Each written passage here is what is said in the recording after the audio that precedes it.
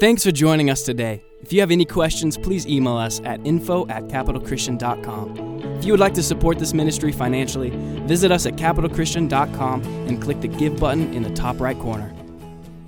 Well, I am excited that you made it today. I think we got a great church. You excited to be here this morning? Come on, about 8 of you. That's all right. I'm excited to preach. How about those Broncos? Come on. I went to bed, I recorded the game, but I knew. How many believers do we have here? You knew they were going to come back. And how many, admit it, how many prayed for the Broncos last night? Okay, thank you. Thank you for your honesty. Do we have any Idaho Vandal fans? Any Vandal fans? Okay, good. I didn't want to have to cast the devil out this morning. I'm kidding. Go ahead and turn to your neighbor. You guys know the drill. Give them a high five. Tell them how much you love them. Tell them they look good.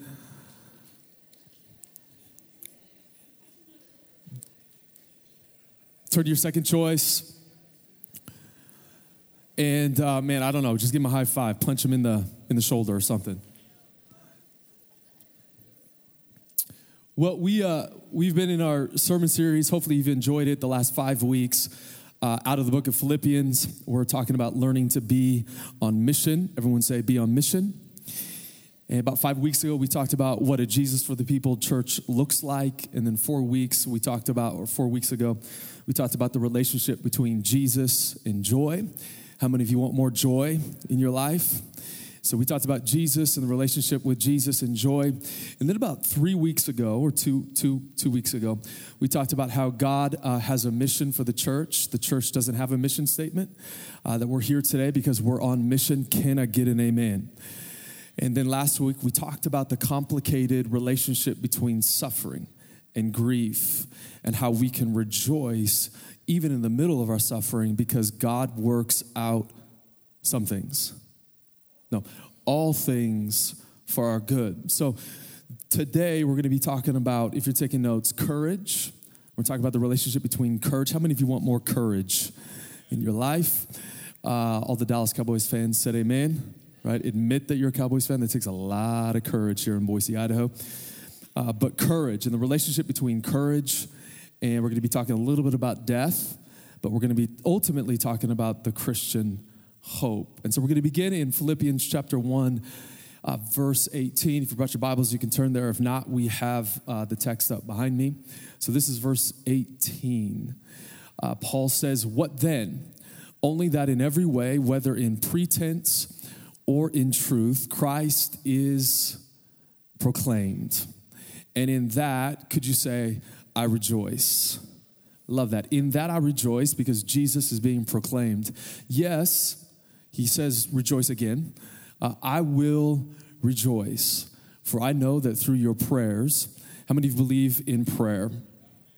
Through your prayers and the help of the Spirit of Jesus Christ, this will turn out for my deliverance. He's quoting Job 13. This will turn out for my vindication. Verse 20, he continues, "As it is my eager expectation and hope that I will not be at all ashamed, but that with full courage." Everyone say courage. But that with full courage. Everyone say courage. Say it one more time, courage. "With full courage, now as always, Christ will be honored in my body, whether by life or by," could you just say that? "Death." But so Paul has a lot of gravitas. He's serious about life. Would you agree with that? There's a seriousness, there's an earnestness to Paul's language here. And then he continues in verse 21, which is kind of like a coffee cup, like scripture. It's really memorable. Christians will quote this all the time. He goes, for to me, to live is Christ, and to die is gain. What Paul is doing is he's remapping this Greek cliche, which basically is translated the good life by saying to live is Christ. What Paul is suggesting is that every good in this world is subordinate in relationship to Jesus. It's all about Jesus. It's all about his kingdom. It's all about heaven rushing forward into the present. It's all about new creation, God's glory flooding the entire cosmos, and our bodies being transformed. That's the heart of the gospel. And then he says something for many Americans a little bit radical. He goes, "And to die is gain." And then he continues in verse 22. If I'm to live in the flesh, that means fruitful labor for me, yet which I choose, I cannot tell. Verse 23, I'm hard-pressed between the two. My desire is to depart. Depart is like a nautical picture of a ship leaving port. And it's my desire to be with Christ, for that is far better. And then verse 24, but to remain in the flesh is more necessary on your account. And as he continues in verse 25, convinced of this, I know that I will remain and continue with you all for your progress and your joy in the faith. Paul loves the people. Following Jesus is all about loving people. People matter. Cats don't, but people matter. Just want to make sure you're awake this morning. Can I get an amen? All right, verse 26, and so that in me you may have ample cause to glory in Christ Jesus because of my coming to you again. Only let your manner, verse 27, of life be worthy of the gospel of Christ. How many of you want your life to be worthy of the gospel? So that whether I come and see you or am absent, I may hear of you that you are standing firm, I love this, in one spirit. How do you get that? Firm in one spirit. And then he continues in this last clause, with one mind. So Paul has this vision of the church that they would stand firm in one spirit with one mind. How many of you know, and obviously what Paul is talking about is unity. How many of you know that unity is hard work? Right? I got a family. How many parents do we have here? Okay, so you know this if you have kids, that parenting is mostly death by negotiation. Right, kids, they just, if you have multiple kids, they just, I don't know, it's their natural proclivity to like fight. And it's like, if you're not careful, things can spiral out of control and you can live in a dystopian nightmare called your kids fighting all the time. And we have good kids and they love each other, but for whatever reason, there's conflict. And so we have 5 minds in my house, my family, and at times it's difficult to get us all on the same page, right? It's difficult how many of you find it hard after a Sunday morning service to figure out where you want to go to eat? Right, sometimes some of you don't want to admit it, but you actually got into a knockdown fight with your spouse over where you wanted to go eat, right? Knockdown, I mean figuratively. Can I get an amen? All right, anyways, that's... So unity is a hard thing. So Paul, how are we going to have the courage to stand firm in one spirit when we have Dallas Cowboy fans, Washington Redskins fans, we have vegans, we have meat people, we have people that like to go to McDonald's, people that co-op, we have people from different socioeconomic backgrounds, different family pedigrees, we have different perspectives, things can be really subjective. Man, if it's hard to get on the same page in a family, how is a church going to stand firm in one spirit? How are we going to get the courage to do this? Well, Paul is going to give us the answer, and I'll try to flesh it out here soon. But he says, I want you to stand firm in one spirit with one mind, striving side by side for the faith of the gospel. Verse 28, I love this, and not being frightened. How many of you want to live not being frightened anymore? Not being frightened in anything by your opponents. This is a clear sign to them of their destruction, but of your salvation, and that from God. Let me just say something really quick. I think the church, if I'm just looking at the church in the Western world, what we need more of is courageous living. We need people that are courageous about living on mission in a very dangerous world. We live in a polarized cultural climate, and we need Jesus to fill us with his courage. How does that happen? How do we get the courage to stand firm together? How do we muster up the courage to be on mission and to reflect the goodness of God in our world? I just read this last week, this social scientist, he said that the average child today exhibits the same level of anxiety as the average psychiatric patient in the 50s. People are under a lot of stress. People are dealing with a chronic sense of inadequacy. People deal with anxiety, with fears, phobias. Phobias are irrational fears that people have that have a physiological consequence in their body. Heart rate spikes. They actually live in untruth or unreality because of their phobias. So I went through some just common phobias out there, and it kind of gives you a picture of where a lot of people are at in our Western world, with all the modern medicine that we have and all the iPhones, we still struggle with fear. People have fear of darkness. It's a phobia. Some have a fear of needles. I know some of you see a needle, you pass out because you just don't like blood, right? You don't like blood. Some people, this is a little eccentric, have fear of flowers. Anyone like that? Fear of untidiness. That's my wife. She just likes a clean home. Fear, she really doesn't, but she does. Let's move on. Okay, no one's laughing. My wife's giving me the cold, dead-eye stare. Fear of gravity. It's like people are afraid of gravity. People are afraid of ugliness. It's interesting. Snow. Come on, how many of you love snow? Love snow. Come on, some people fear snow. This makes sense. This next one, people have a fear of clowns. Can I get an amen? Stephen King, stop writing your nasty novels. We don't want the it. Get out of here, clown people, right? And if you're a clown person, Jesus loves you. I'm totally kidding. All right. This is another one, dentophobia. Come on, I think you can guess that. People are afraid of dentists, which I totally understand. People are afraid of the color white. This makes total sense, this next one. People are afraid of teenagers. All those yous out there driving their cars. How many of you would be an advocate for raising the driving age limit to 25? Our brains don't fully develop until we're 25. I just offended like 3/4 or a fourth of you. But people have a fear of teenagers. This is a little interesting. People are afraid of knees. Some are afraid of the figure 8. I claim this every day so I don't have to do this next activity. People are afraid of cooking. And some have a fear or a phobia of feet and ferns. It's interesting. A couple years ago, ferns. How many of you like ferns? What's a fern? Isn't it like a plant, like a green little? Yeah, ferns. People are afraid of those bushy little ferns. Anyways, I remember a couple years ago, I was just kind of looking at like people's like greatest fear. I thought it was interesting. And it changes every year. But this one year, might have been 2009, whatever, sharks was the number one fear. Number 2 was public speaking. And then number 3 was death. I'm like, you guys are all ridiculous, right?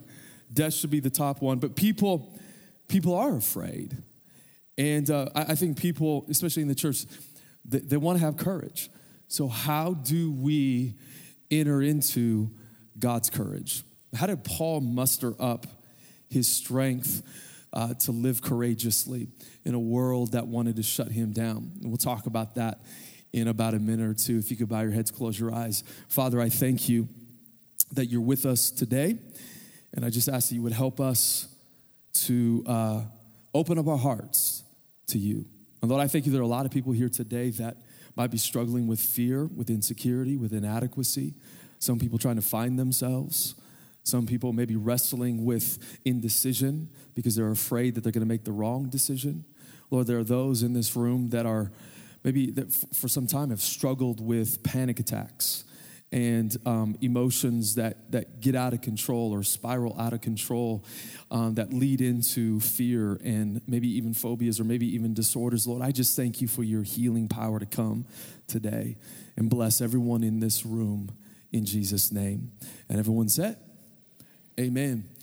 How many of you love the holiday season? Like, what do you like better? You like Thanksgiving or do you like Christmas better? Okay, if you like Christmas, raise your hand. Okay, better. If you like Thanksgiving, raise your hand. All right, I'm with all the Thanksgiving people. I love Thanksgiving.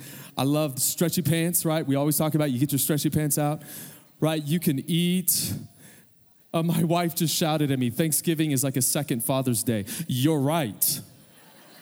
All the women folk, they go back in the kitchen, right? I'm kidding. Come on. Take a joke. What? Oh, we're live. Oh, okay. Woo, okay. Anyways, let's move on. I don't know how to. Sorry. We love women at this church.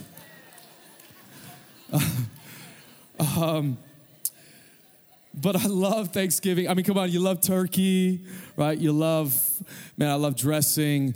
I love taking naps. If you're a dad, Thanksgiving should be your favorite thing because you just get to take a nap, you eat turkey, and then you watch the Dallas Cowboys, right? Is there anything better than that? So this last week, I was kind of getting in the holiday mood, thinking about Thanksgiving, kind of anticipating it. So what we kind of like to do, we like to play board games. I mean, we don't do it a lot. Actually, I like to play board games, and no one in my family does that or puzzles. So I just wanted to maybe get the family together and go get a puzzle. So I took our kids to Rite Aid. I love Rite Aid. And we got my first mistake is we got this little puzzle. It was about 100 pieces, but it was a hologram. It was a very demonic puzzle because it doesn't make sense to me. It's like is it a hologram or is it holographic? I don't know the difference between it's a holographic. It's like a 3D image thing, and so you put it just changes image because you can't figure out how to put all the pieces of the puzzle together. So we actually we came home and we kind of spread the puzzle out. We lost the box where we could see like the end view, and so Quincy and Quincy, he was such a champ. How many love Q? I mean, if you know Q, you just love him. He's such a champ. So he was trying to help me put this puzzle together. After about 10 minutes, he looked at me and he goes, "Dad, you just made a really bad decision." And I'm like, "I know, son. You're grounded. Get in your room and play your harmonica right now because you're in trouble." No. But it took us about maybe 30, 35 minutes to figure out this puzzle. My wife saved us. She came to rescue us. But we couldn't figure out the puzzle until we found the box with the picture, right? The key to, in my small little mind, the key to putting puzzles together is you have to see the end view. You got to see what you're putting together in order to put the puzzle together. And I think this is what Paul is saying when we go to verse 21. He says, to live is Christ, to die is gain. That's like our map. That's like our end view. Like if we can understand something about death, die is gain. If we can understand our relationship to death, if we can think straight about the Christian hope, about the end view, about where we're going, then we can think straight about how we can raise our kids, how we can handle circumstances and storms, how we can live in the good times. How many like the good times? How we can live in the good times and the bad times. If we can think straight about resurrection, death, heaven, the Christian hope, new heavens, new earth, that's how we can think straight about everything else. I think the reason why people get confused about life is because they're confused about where we're going as Christians. So we kind of lose sense of the end view. We lose sense of like this forward look that every Christian should have. And so Paul gives us this statement: to live is Christ, to die is gain. To die is gain. It's like shorthand for the entire Christian hope. And I want to get to that statement. I want to talk to you about the Christian hope today and how it's connected to courage. If you want courage, you have to properly grasp the large-scale Christian hope. If you want courage, if you want to engage God's mission and be who God's called you to be, you need to know where you're going. But before I do that, I want to talk a little bit about death. It's something we don't like to talk about. Can I get an amen? We don't like to talk about death. We don't like to think about death. I remember the first time I experienced death, I was about 12 or 13. And my great-grandpa Tracy passed away. And he was a big guy, broad-shoulder farmer. Was he a rancher too? He was a rancher, farmer. And I loved, what's that? He was a cowboy. There we have it. There we have it. Thank you, God, for that revelation. See you, folks. Dallas Cowboy. Oh, my gosh. Amazing. And we like to have fun. I remember I would go over to his house, and he would give candy to us and the kids. And I remember just really loving and respecting my grandfather. And I remember one day, it was actually a day or two before my birthday, I believe, and hearing my dad over the phone talking to, I think, Grandma Doris. And that's when we found out that great-grandpa Tracy passed away. And that was my first encounter with death. I remember going to the funeral, being And this is just me, and I know we've all had this kind of shared experience. Again, as Americans, we don't like to talk about death. We have technology that kind of distracts us from grief and from suffering and from dealing with a lot of different complicated emotions that we should be able to deal with, but we can't. So technology kind of like distracts us, but in that day, we had no technology. And so I remember going to the funeral, and I mean, we had TVs. I'm not that old, okay? We had TVs, and we had radios, but we didn't have anything else. Okay, anyways. But I remember going to the funeral and thinking about mortality. And I remember being shocked by it. For the first time in my life, thinking about the possibility of death and realizing that everyone that I know and I love will one day pass away. And thinking through death and for me at 13, it still is. It's incomprehensible. Like I couldn't fathom mortality. And I remember about a year or two later, after my great-grandfather Tracy passed away, I had a really good friend of mine. His name was Krist. Was in a car accident, and he was killed. And I remember going to his funeral, sitting in the back, being like 13, 14 years old, and trying to process all these emotions related to death. And maybe you've experienced this, but this is unique to me. I remember thinking about my friend, and he was only 14 and tragically losing his life, and just, again, trying to process suffering and death. And I remember having these feelings of disgust kind of come out. I remember sitting in the back and tears welling up in my eyes, feeling disgusted as I thought about death. Like it was a dirty diaper, that there was something wrong with death, that it was like an enemy. I remember thinking that, and I think this is how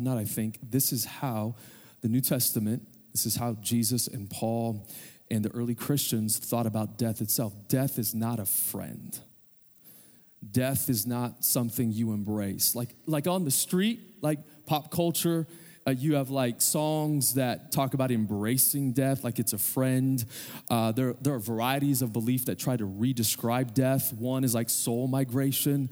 This is like a low-grade pantheism way of thinking about a post-mortem existence. So after death, like you merge into the soupy consciousness, universal consciousness, or you turn into like Rihanna's diamonds. Hello, amen, right?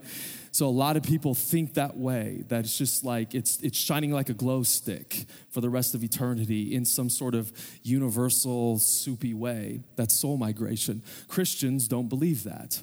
From a strictly materialist viewpoint, people assume that after death, there's annihilation. You no longer exist. And then you have those who kind of embrace this semi-Platonic idea that after death, you fly off from planet Earth to a fluffy place called heaven, and you play harps and flutes and harmonicas, which is by definition my understanding of hell. Can I get an amen?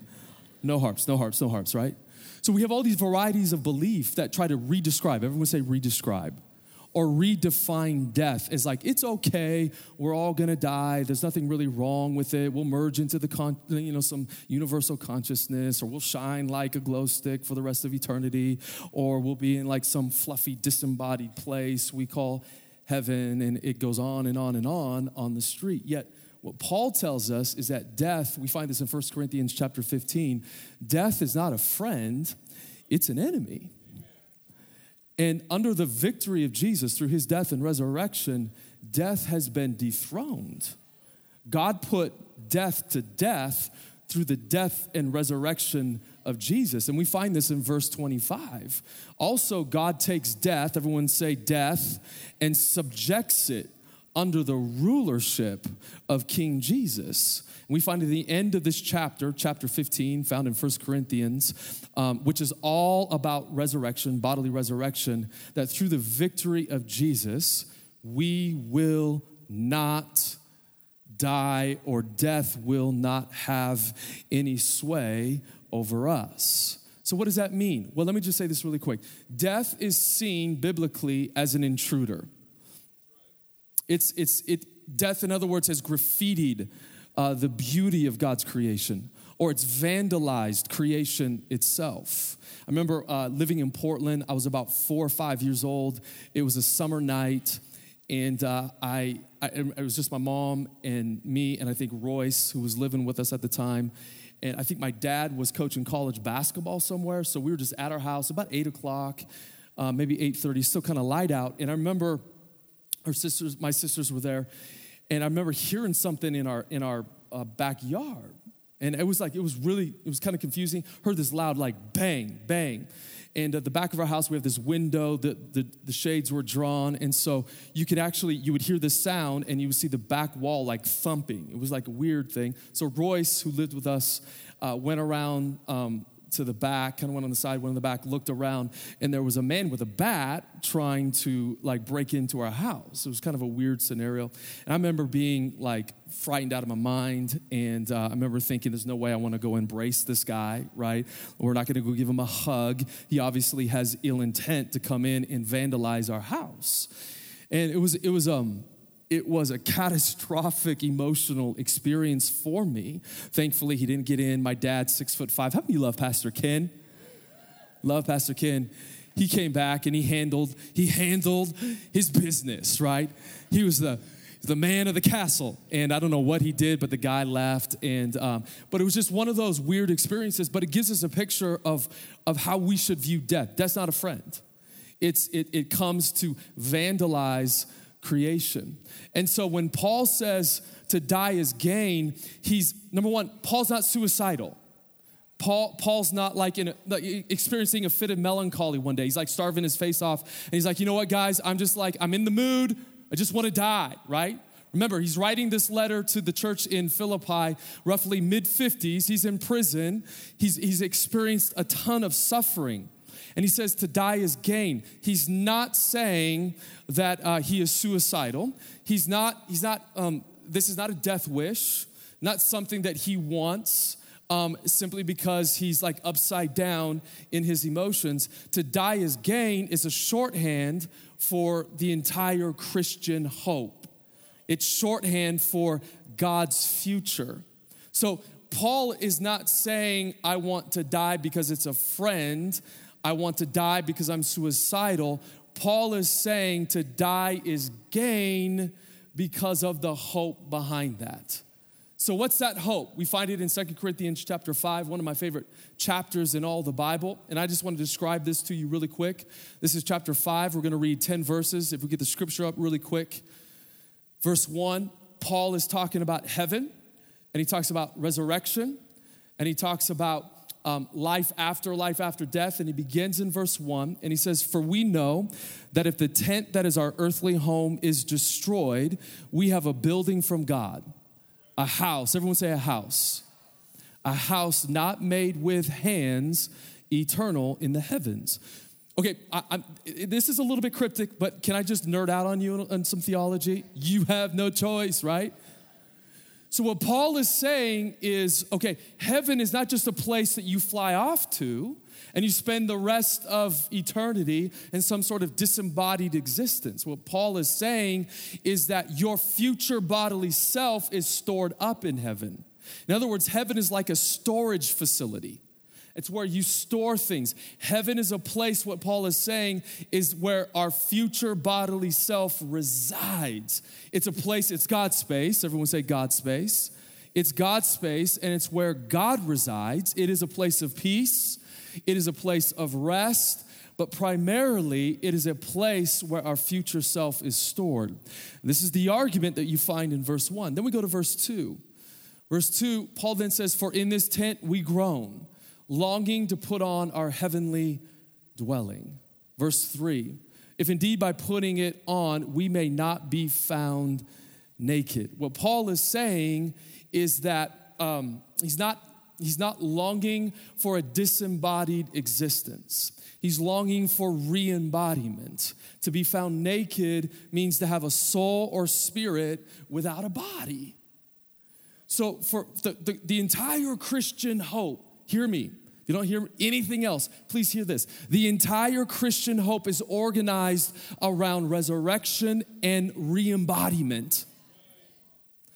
I don't want to be found naked. Paul's not worried about that dream where you in junior high, you go to your class and you're in your underwear, right? Paul's not worried about physical nakedness. What he's worried about is a soul, or at least he wants to talk about this, being a soul without a body and how that does not compute with the entire large-scale Christian hope.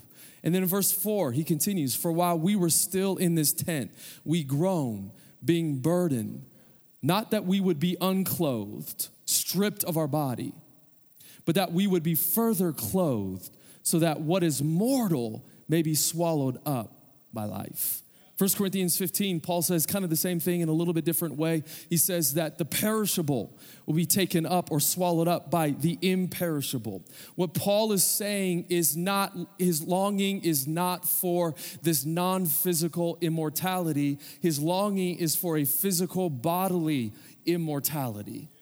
And that what is mortal will be taken up by what is immortal, but it's a physical or transphysical immortality.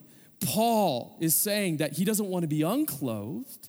He doesn't want to be found naked, which again is a soul apart from the body. He wants to be further clothed so that what is mortal may be swallowed up by life. And then he says in verse 5, he who has prepared us for this very thing is God, who has given us the Spirit as a guarantee. God gives us the Spirit not just to feel good, right? God gives us the Spirit not just to have a nice Pentecostal church service. God gives us the Spirit not just so we can prophesy. And those are important things. God gives us the Spirit as a down payment. It's a guarantee. It's almost like proof that heaven or God's future world is right around the corner. Like when you buy a house, how many of you want to buy a house one day, right? You got to put a down payment down. And when you put that down payment down, you secure that house. The Spirit is our guarantee of our future. And then he continues in verse 6. It says, we are always of good courage. Everyone say courage. We are always of good courage. We know that while we are at home in the body, we are away from the Lord. For we walk by faith and not by sight. And then he continues in verse 7. Yes, we are of good courage, and we would rather be away from the body and at home with the Lord. The New King James Version says to be absent from the body is to be present with the Lord. And he continues, 2 more verses, verse 9. So whether we are at home or away, we make it our aim to please him. And then finally in verse 10, he says, for we must all appear before the judgment seat of Christ so that each one may receive what is due for what he has done in the body, whether good or evil. So what Paul is saying is he wants to be clothed. And to be clothed means this physical re-embodiment. This is what Paul wants. Have you ever wondered why you want to wear clothes? I mean, outside of modesty, right? I'm glad you came today wearing clothes. Can I get an amen to that?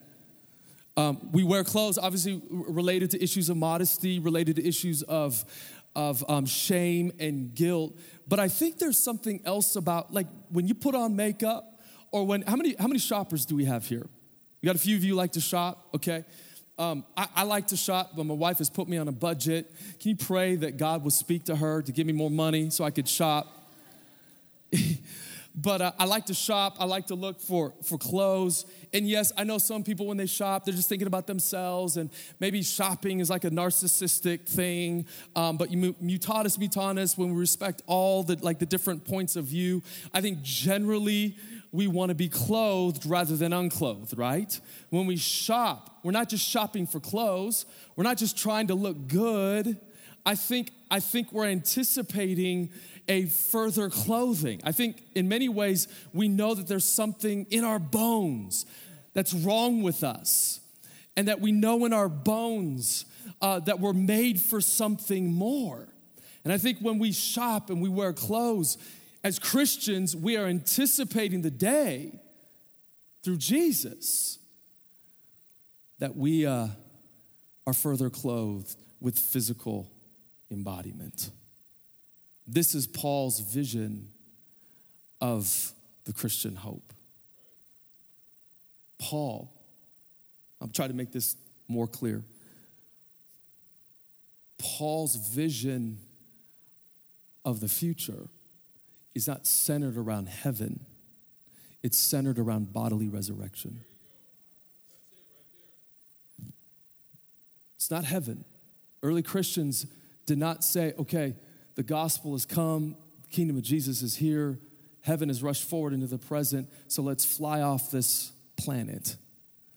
Paul and the early Christians talked about bodily resurrection. Jesus is risen. Jesus bodily came back from the dead. And what is bodily resurrection? It is the reversal of death itself.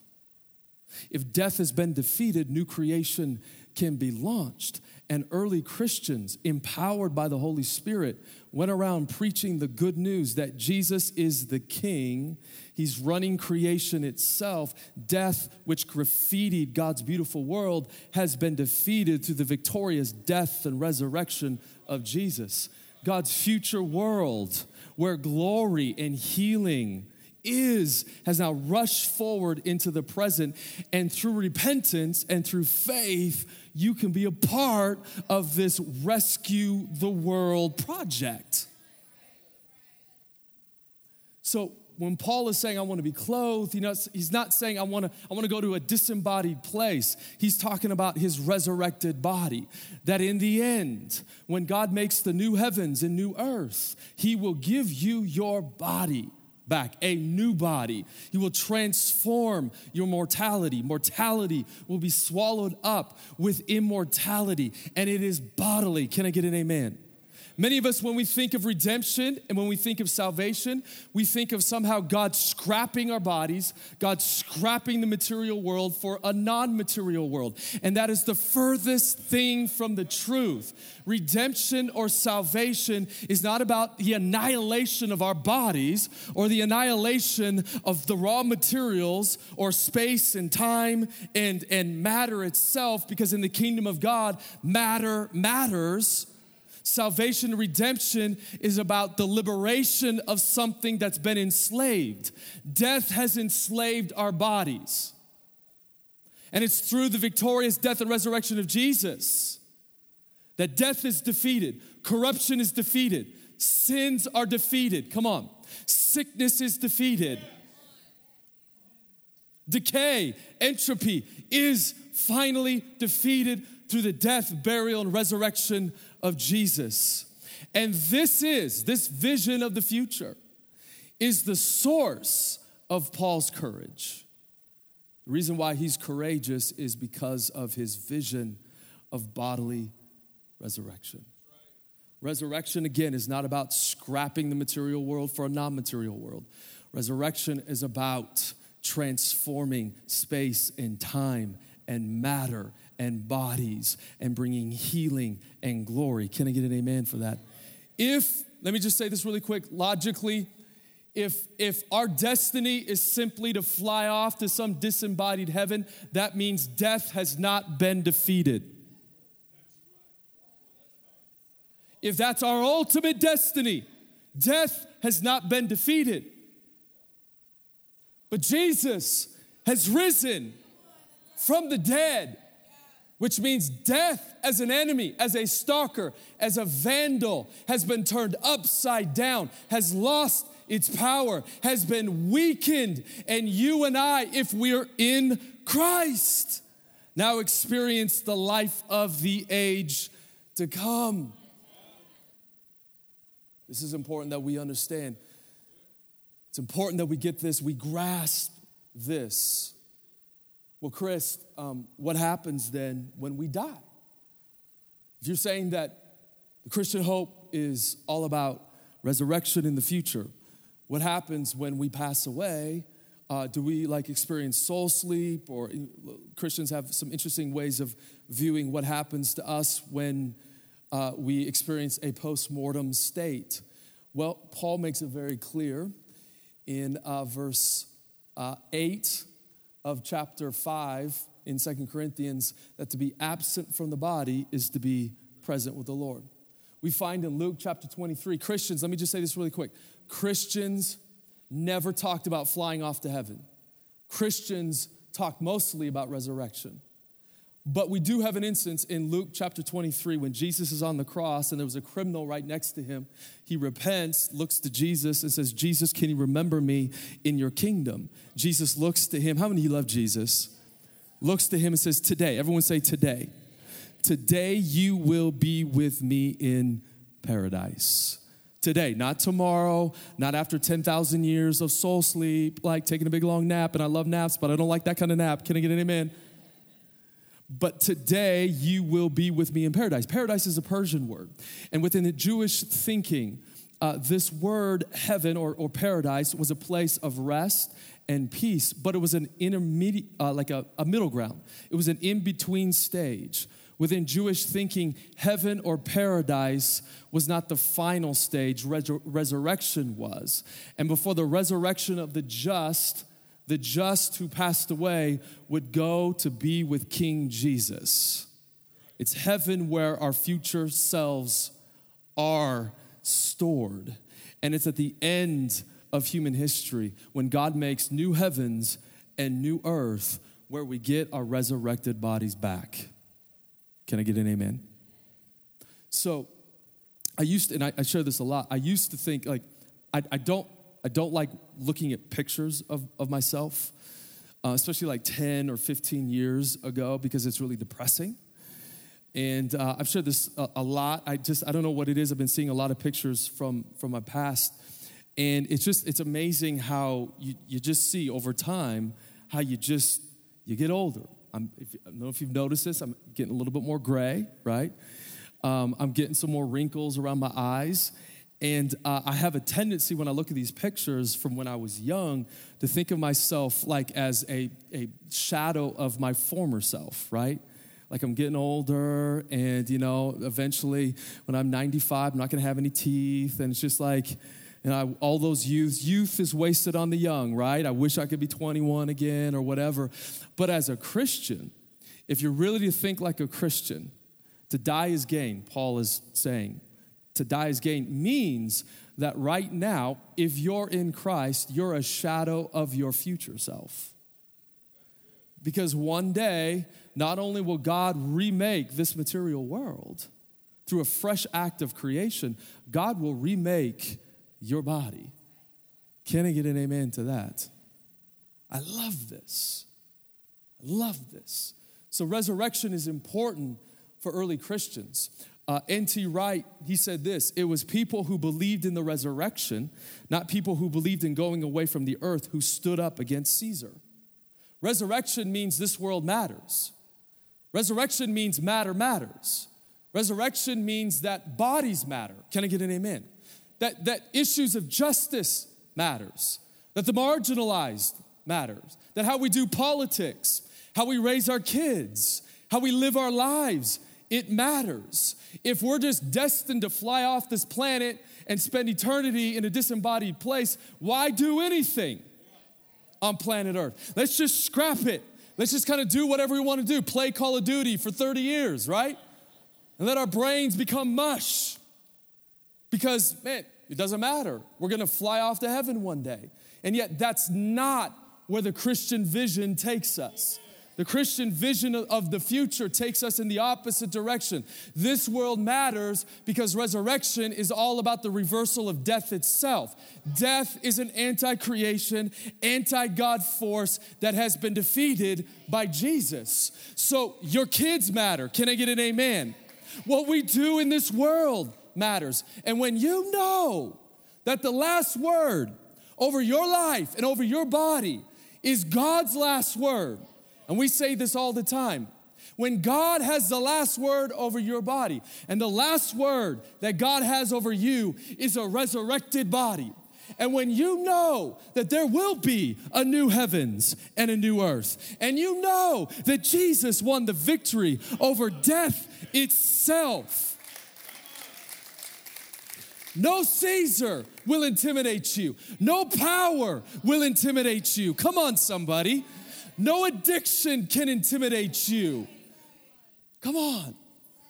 Our source of courage is not in this escapist spirituality. We're gonna sing Kumbaya, and then we're gonna go to heaven one day, and God's gonna annihilate this planet. No, our source of courage is that heaven has rushed forward into the life of Jesus, and through his resurrection, new creation has flooded our planet. Man, so we can say yes to God and what he wants to do in this world. There are powers that want to, they want to remove any talk of resurrection. Why is it? And I remember growing up and being frustrated, not with my dad, because my dad and I would have these conversations, but with other preachers, right? Growing up and hearing preachers, and they never mentioned resurrection. Why is it? I'm not gonna indict those preachers for not preaching resurrection. But if I'm a power and I want to carve up this world, you know what I'm going to do? I'm going to try to make Christians forget about the doctrine of resurrection. I want them to lose sight. Remember, if you don't see or have a clear-eyed vision of the future, you're not going to be able to think straight about anything else. And so if I could get your mind off of the future, new heavens, new earth, the place where there will be no more sorrow, the place where every eye will be wiped of every tear, a place of healing and rest and transformation and renewal. If I can get your mind off that and get you to focus on just the immediate and just the now, I can suck the courage out of you. I can get you, man, you know what I would do if I was a Satan? You know what I would do? I would get you to obsess over your present circumstances. I want you to obsess over your kids. I want you to obsess over what's not going right. I want you to obsess over what's wrong with you. I want you to obsess over what's wrong with this world. I want you to think about the now, immediate. That's what I want you to obsess about. Because once you get your mind on the future, and when you grasp that God will make all things new. He's not gonna scrap your body or this planet. Man, that is when the devils and the powers of hell itself begin to shake. That is when a generation of Christians rise up and stand up against injustice, against sin, against corruption and dehumanized behavior. When Christians begin to speak the truth in love, you know what? I know that they're beginning to grasp God's future world. It was Christians who understood that Jesus was risen, who changed the world. Christians who believe in like a pie in the sky, this is private spirituality, let's get off this planet, don't change the world. Christians who know that their future is connected to bodily resurrection make a big difference in how they live. Courage is inextricably connected to knowing that Jesus won the victory over death itself. Paul makes this very clear. He says in 1 Corinthians chapter 15, and the whole chapter is about resurrection, bodily resurrection. He says, Paul says, if there's no resurrection, our preaching's in vain. If there's no resurrection, our faith is futile. If there's no resurrection, if there's no new heavens, new earth, we're still in our sins. If there's no resurrection, we have no power over our sin. If there's no resurrection, we all perish and we should all be pitied. He then continues, and he kind of rhetorically plays with the church in Corinth, and he asks in verse 30, if there is no resurrection, why am I in danger every day? Paul's like, it doesn't even make sense. Why am I shipwrecked? Why am I stoned? Not marijuana, right? Why have I been stoned? Why is there danger in the city, the rivers, right? Danger in the urban places, danger in the farms. There's danger everywhere I go. Why do I die daily if there's no resurrection? He continues. He goes, what would I gain if I fought the beast at Ephesus? He then rhetorically continues by saying, if there is no resurrection, he's using an Epicurean saying, if there is no resurrection, let's just eat and drink, for tomorrow we die. Tomorrow we die. But then at the end, In 1 Corinthians 15, he says that Jesus won the victory through his bodily resurrection. And because of the bodily resurrection of Jesus, then you and I have the power over sin.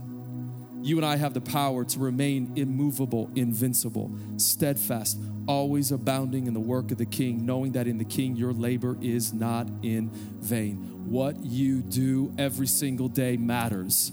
How you raise your kids, how you serve your neighbors, how you spend time in prayer and no one ever sees you pray. Come on. All the times that you study scripture, all the times that you serve and love and pick up your cross and give your life away, it matters because this world matters, and this world matters because death has been defeated, and death has been defeated because Jesus came back from the dead.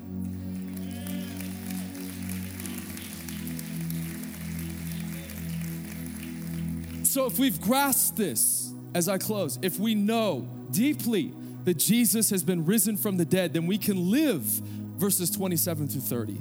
We can live a life worthy of the gospel. We can stand firm in one spirit.